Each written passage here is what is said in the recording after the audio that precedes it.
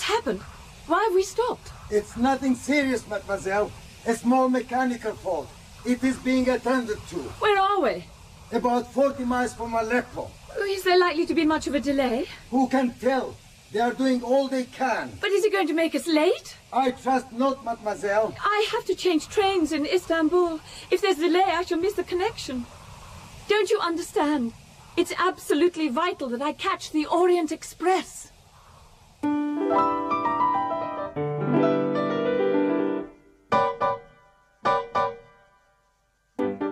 We present John Moffat as Hercule Poirot and André Morin as Monsieur Bouc in Agatha Christie's Murder on the Orient Express.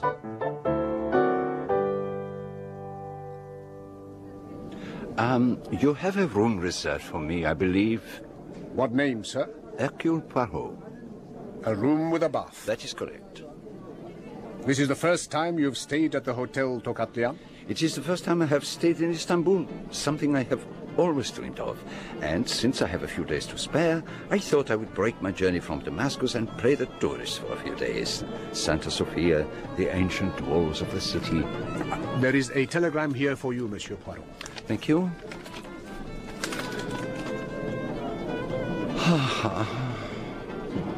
I fear I must ask you to cancel my room. I am required urgently back in London. Santa Sofia will have to wait for another occasion. At what time does the Orient Express leave? At 9 o'clock. Will you see if you can get me a compartment on the carry coach? There should be no difficulty at this time of year, Monsieur Poirot. The trains are invariably empty. You are certain? Quite certain. I will see to your booking straight away. You are very kind. I shall take a little refreshment in the bar.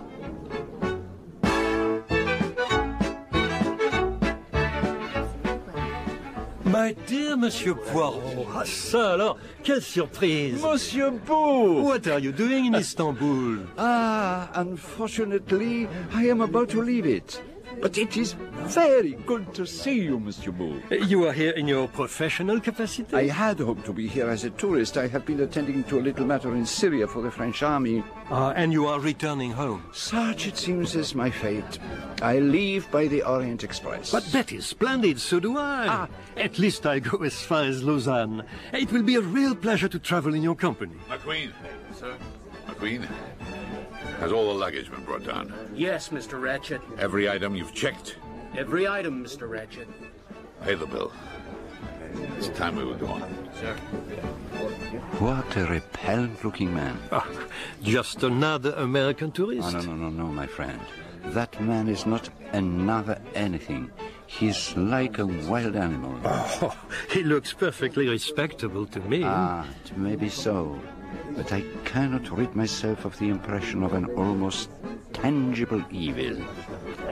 Monsieur Poirot, I'm extremely sorry, but there is not one first-class sleeping berth to be had on the Istanbul-Calais coach.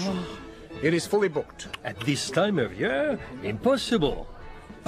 But do not worry, my friend. I'm not a director of the Compagnie des Wagons-Lits for nothing. I shall find a compartment for you on the Simplon Orient. Never fear.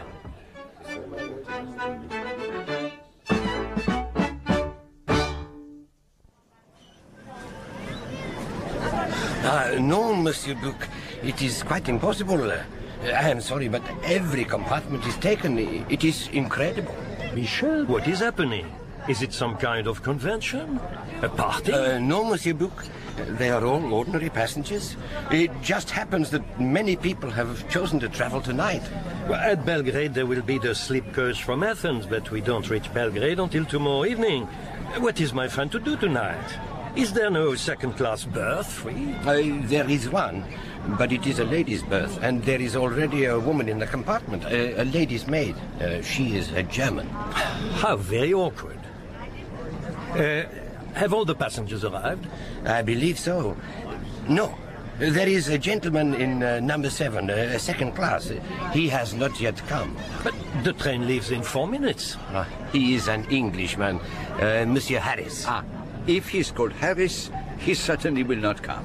He will be like Mrs. Harris, the friend of Sarah Gamp in the novel by Dickens. She did not exist. Put Monsieur Poirot's luggage in number 7. If this Mr. Harris arrives, we will tell him that he's too late, that berths can only be held until 5 minutes before departure. We will find him a berth at Belgrade. Understood? Understood, Monsieur Buck. If the gentleman would be so good as to follow me, I will take him to compartment number 7. Is this your luggage, monsieur? Thank you. And thank you, Monsieur Buck.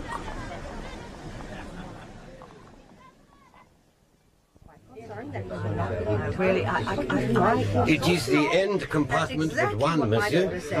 You can apply American standards out here. It's just natural for the folks to be indolent. Excuse me, madame. Yes, pardon. of course. In my country, it's just the opposite. Something to do with the climate, I think. Pardon, madame. Yes, of course. And I said to him, you call it that, making a sale? I sold a 22 in one morning. Pardon, signor. Here is the compartment. Excuse me, I think you've made a mistake. You are Mr. Harris, perhaps? No, my name is McQueen. But I thought this compartment was booked. Monsieur Harris has not arrived, and there is no other berth on the Istanbul-Calais coach. The gentleman has to come in here. Oh, I see. If you will allow me to put your luggage on the rack, monsieur. Oh, of course, thank you. Yours is the upper berth, monsieur. Mm-hmm. The train starts in 1 minute. You really must have quite a pull with this company. I've never seen a conductor put a passenger's luggage up before. If you'd rather have the lower berth, sir, I mean, it might be easier for you. No. It will be no trouble. Please. It won't inconvenience me in the slightest. Oh, then I accept. After all, it will be for one night only. At Belgrade, I shall... Oh, you're getting off at Belgrade. No. You see, I... Oh. Looks like we're off.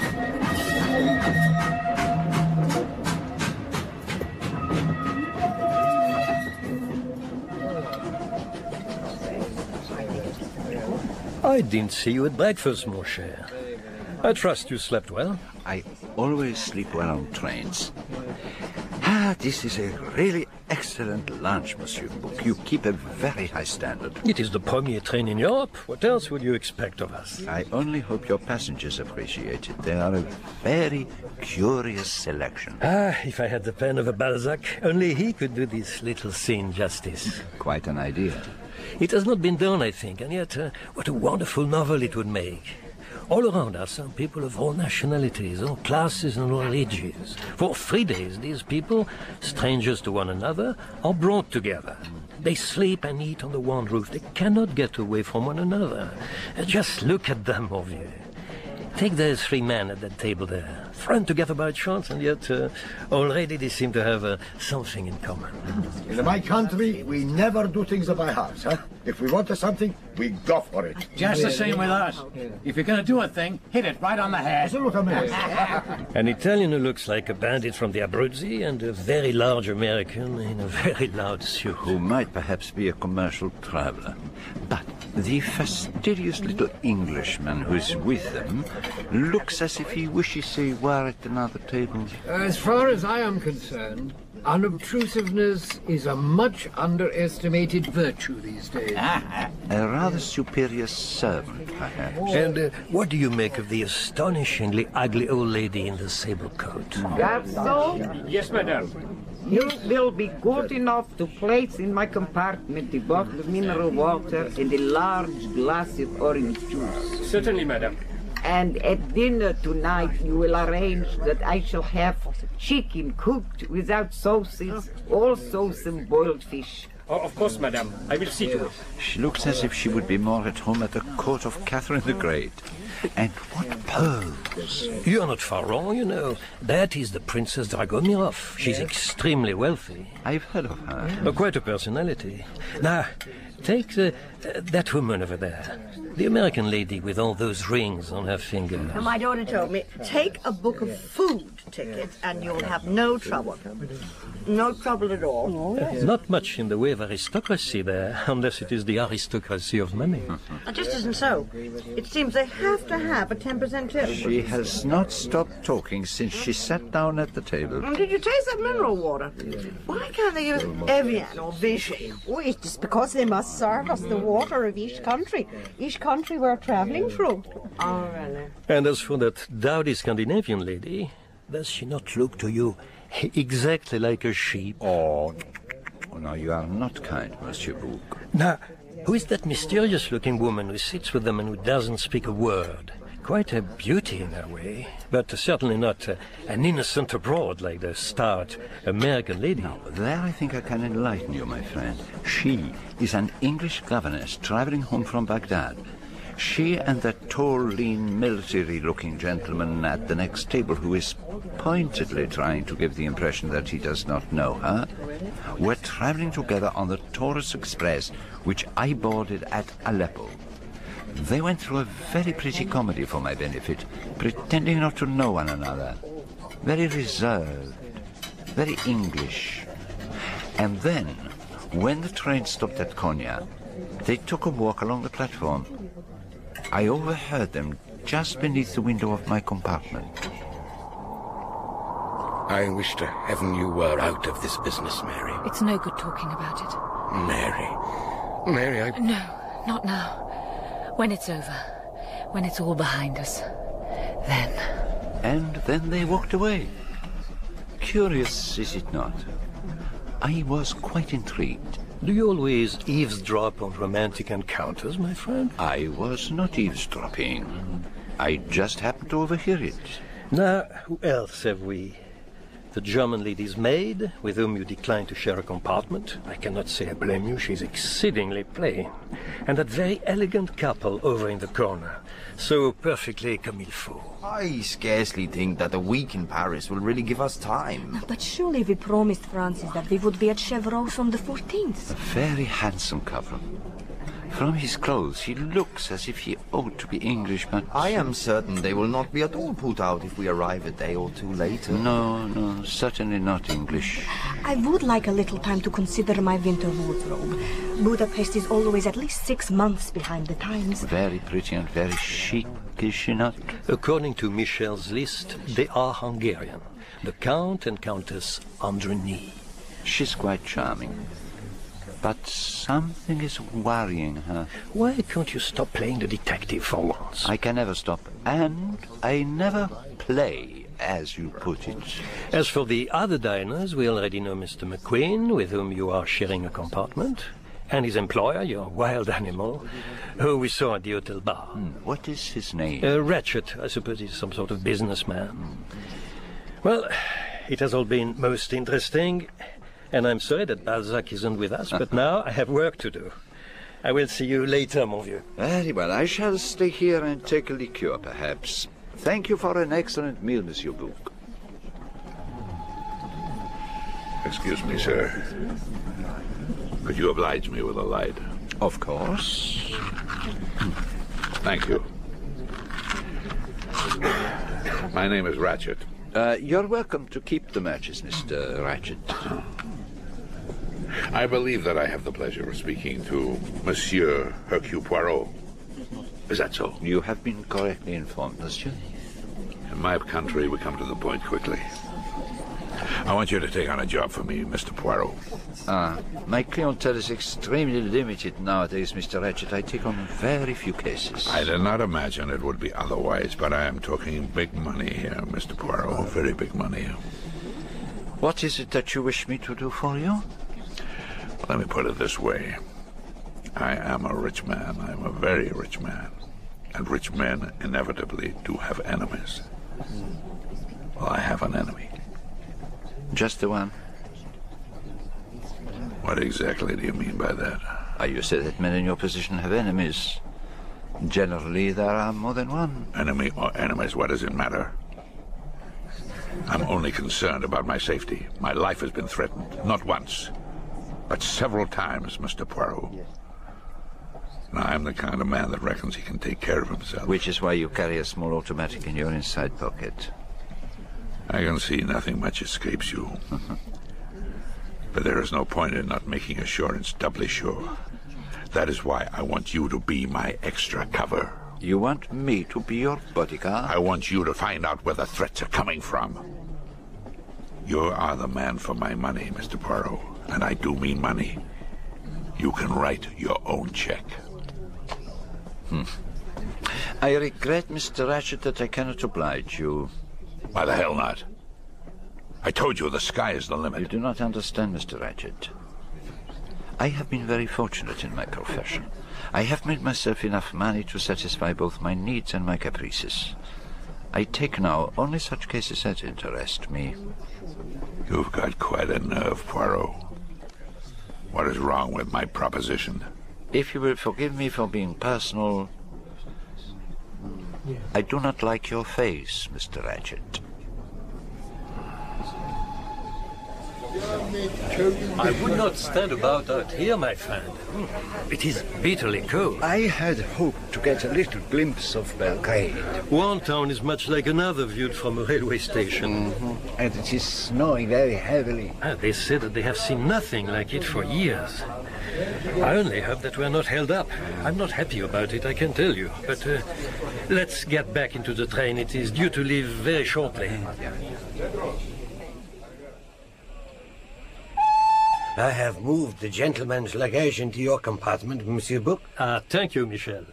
Now you will have a first-class compartment to yourself, my friend. But where will you go? Oh, I have moved into the coach from Athens. It is attached to the train here. Now, you are sure I'm not putting you to any inconvenience? Well, not the least. It is more convenient like this. You are going through to Calais, so it is better that you stay in this coach. The Athens part of the train is empty, except for a Greek doctor and myself. Your compartment is number 1, next to your good friend, Mr. Ratchet. Would you like Michel to show you where it is? Oh, no, mon Dieu. I will find my way easily enough. Till tomorrow, then. Good night. Bonne nuit. Bonne nuit, Monsieur Bouc, and thank you. But I thought the British were running the whole show out in India, Colonel. Say, I didn't expect to see you, monsieur. I thought you were getting off the train at Belgrade. No, you misunderstood me, I think, Mr. McQueen. I was merely changing my compartment. My luggage has been moved into number 1. Next to my boss. Thank you, Mr. McQueen. Good night. Good night, monsieur. Say, why don't you come into my compartment, Colonel, and, well, you can put me right about this empire of yours over a glass or two of scotch.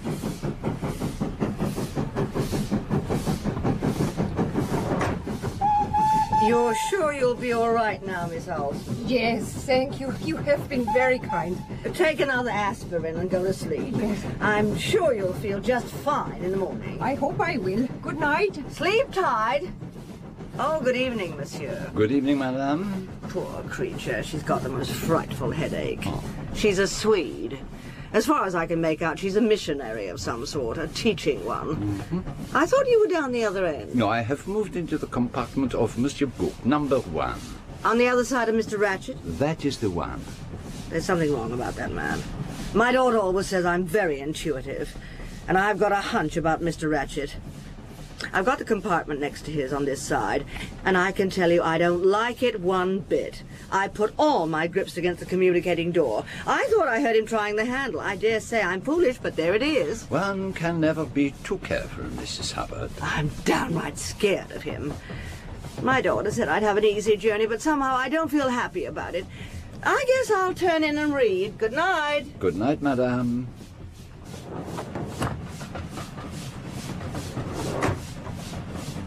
Good night, then, Mr. Ratchet. Just a moment, Masterman. Yes, Mr. Ratchet? I'll take breakfast in the dining car tomorrow. Make sure I get my usual. I'll see to it, Mr. Ratchet. Good night, Mr. Ratchet. Ah,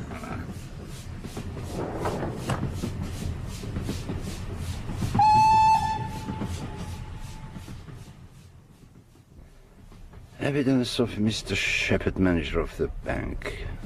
The emerald was deposited with him on March 25th by Mr. Patrick, the family solicitor.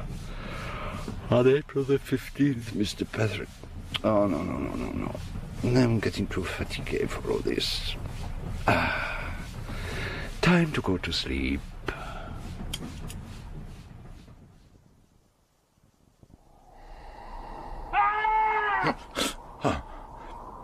What was that? Huh? Nightmare. It must have been. The train is not moving. Are we at a station?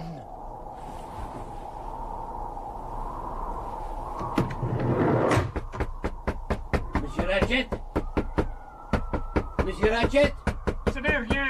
Je me suis trompé. Bien, monsieur. Strange how everything sounds so loud when the train is not moving. Oh. Oh, does no one ever sleep on this cursed train? Yes, madame. What can I do for What you? took you so long? Oh, I could have been murdered here. There's someone in my compartment. Oh, but Mrs. Hubbard, that is not possible. Oh, You can see for yourself, madame. There is no one here. It must have been a nightmare. Oh. Good night, madame. Sleep well.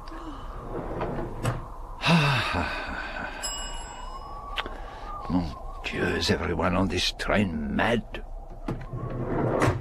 Yes, monsieur.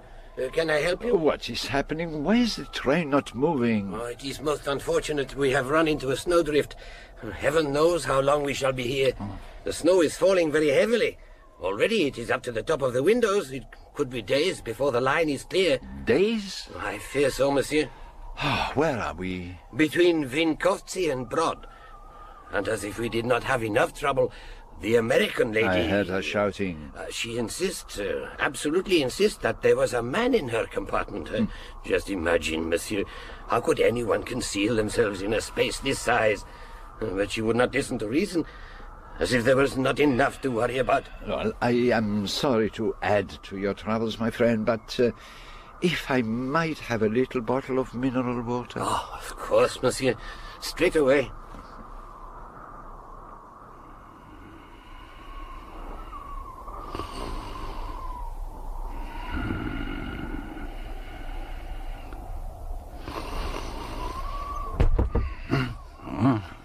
What is it?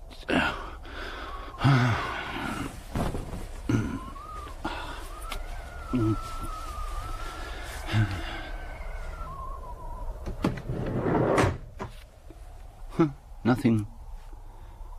A woman in a red kimono walking away down the corridor. Decidedly, I suffer from the nerves.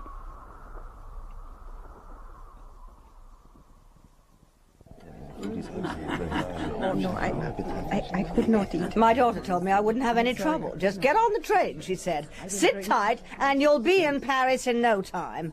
And now we may be here for days and days. My boat sails the day after tomorrow. I can't even wire to cancel my passage. My sister and her children are waiting me. I can get no word to them. They will think something terrible has happened me. Doesn't anyone have any idea how long we're likely to be here? What is this country anyway? Yugoslavia, I believe. Oh, one of those Balkan things. What can you expect? I suppose that somebody will come along and dig us out in the end. We shall just have to sit here and wait. You are very patient, mademoiselle. What else can one do? Ah, you are a philosopher. That implies a detached attitude. I think my own attitude is more selfish. I've learned to save myself useless emotion. Excuse me, monsieur. Yes, what is it? Monsieur Bouc presents his compliments. He would be grateful if you would be so kind as to spare him a few minutes of your time. But of course. Excuse me.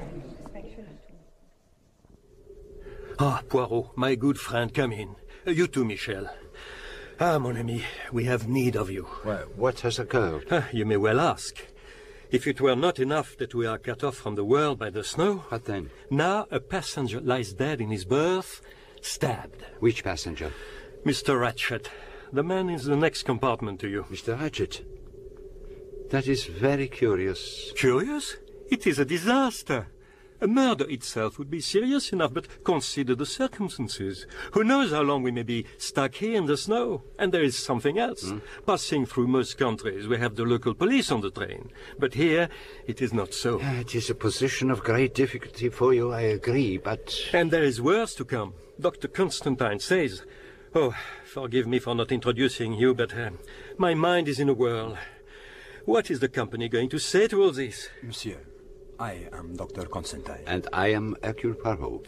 Dr. Constantine is of the opinion that the man was killed between midnight and 2 in the morning. It is difficult to say exactly in these matters, but that would be my guess. When was the crime discovered? I shall leave that to our conductor. Michel, tell Monsieur exactly what happened. The valet, Monsieur Ratchet, Mr. Masterman, had instructions to order breakfast for his master in the dining car. When Monsieur Ratchet did not appear, and he could receive no answer from the compartment, he asked me for help. What time was this? About 11. I opened the door of the compartment with my key, but the chain was fastened across. I broke the chain. I thought at first that the gentleman must have had a fit. But then I saw... The door was locked and fastened on the inside. It was not suicide? Does a man who commits suicide stab himself in 10 or 12 different places? That shows great ferocity. It must have been a woman. Only a woman would kill a man like that. If it was a woman, she must have been very strong. Some of the blows were delivered with such force as to drive through hard belts of muscle and bone. It was not clearly a very scientific crime. The question is, what are we to do now?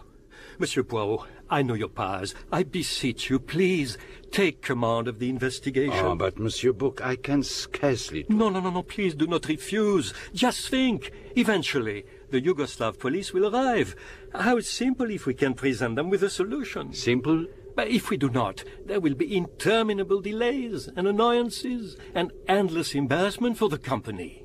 But if you can tell the police, this is the criminal... Your faith touches me, Monsieur Bouc, and I must admit, this problem intrigues me. I was reflecting not 30 minutes ago that many hours of boredom lay ahead of me while we are stuck here, and now a problem arrives, ready to my hand. Then... you will accept? C'est entendu. You can place the matter in my hands. Oh, I cannot express my gratitude. We are all at your service. Now, to begin with, I should like a plan of the Istanbul Calais coach with a note of the people who occupy the compartments, and I should also like to see their tickets and their passports. Michel, will you see to that, please? Of course, Monsieur Bouc. Now, what other passengers are on the train? Eh bien, in the Athens coach, Dr. Constantine and I are the only travelers. Beyond that are the ordinary carriages. But they do not concern us, since they were locked off from this part of the train after dinner had been served last night. And forward of the Istanbul-Calais coach is only the dining car. Then it seems as though we must look for our murderer in the Istanbul-Calais coach. At half an hour after midnight, we ran into the snowdrift. No one can have left the train since then. So, it is certain that the murderer is with us, and he is on the train now.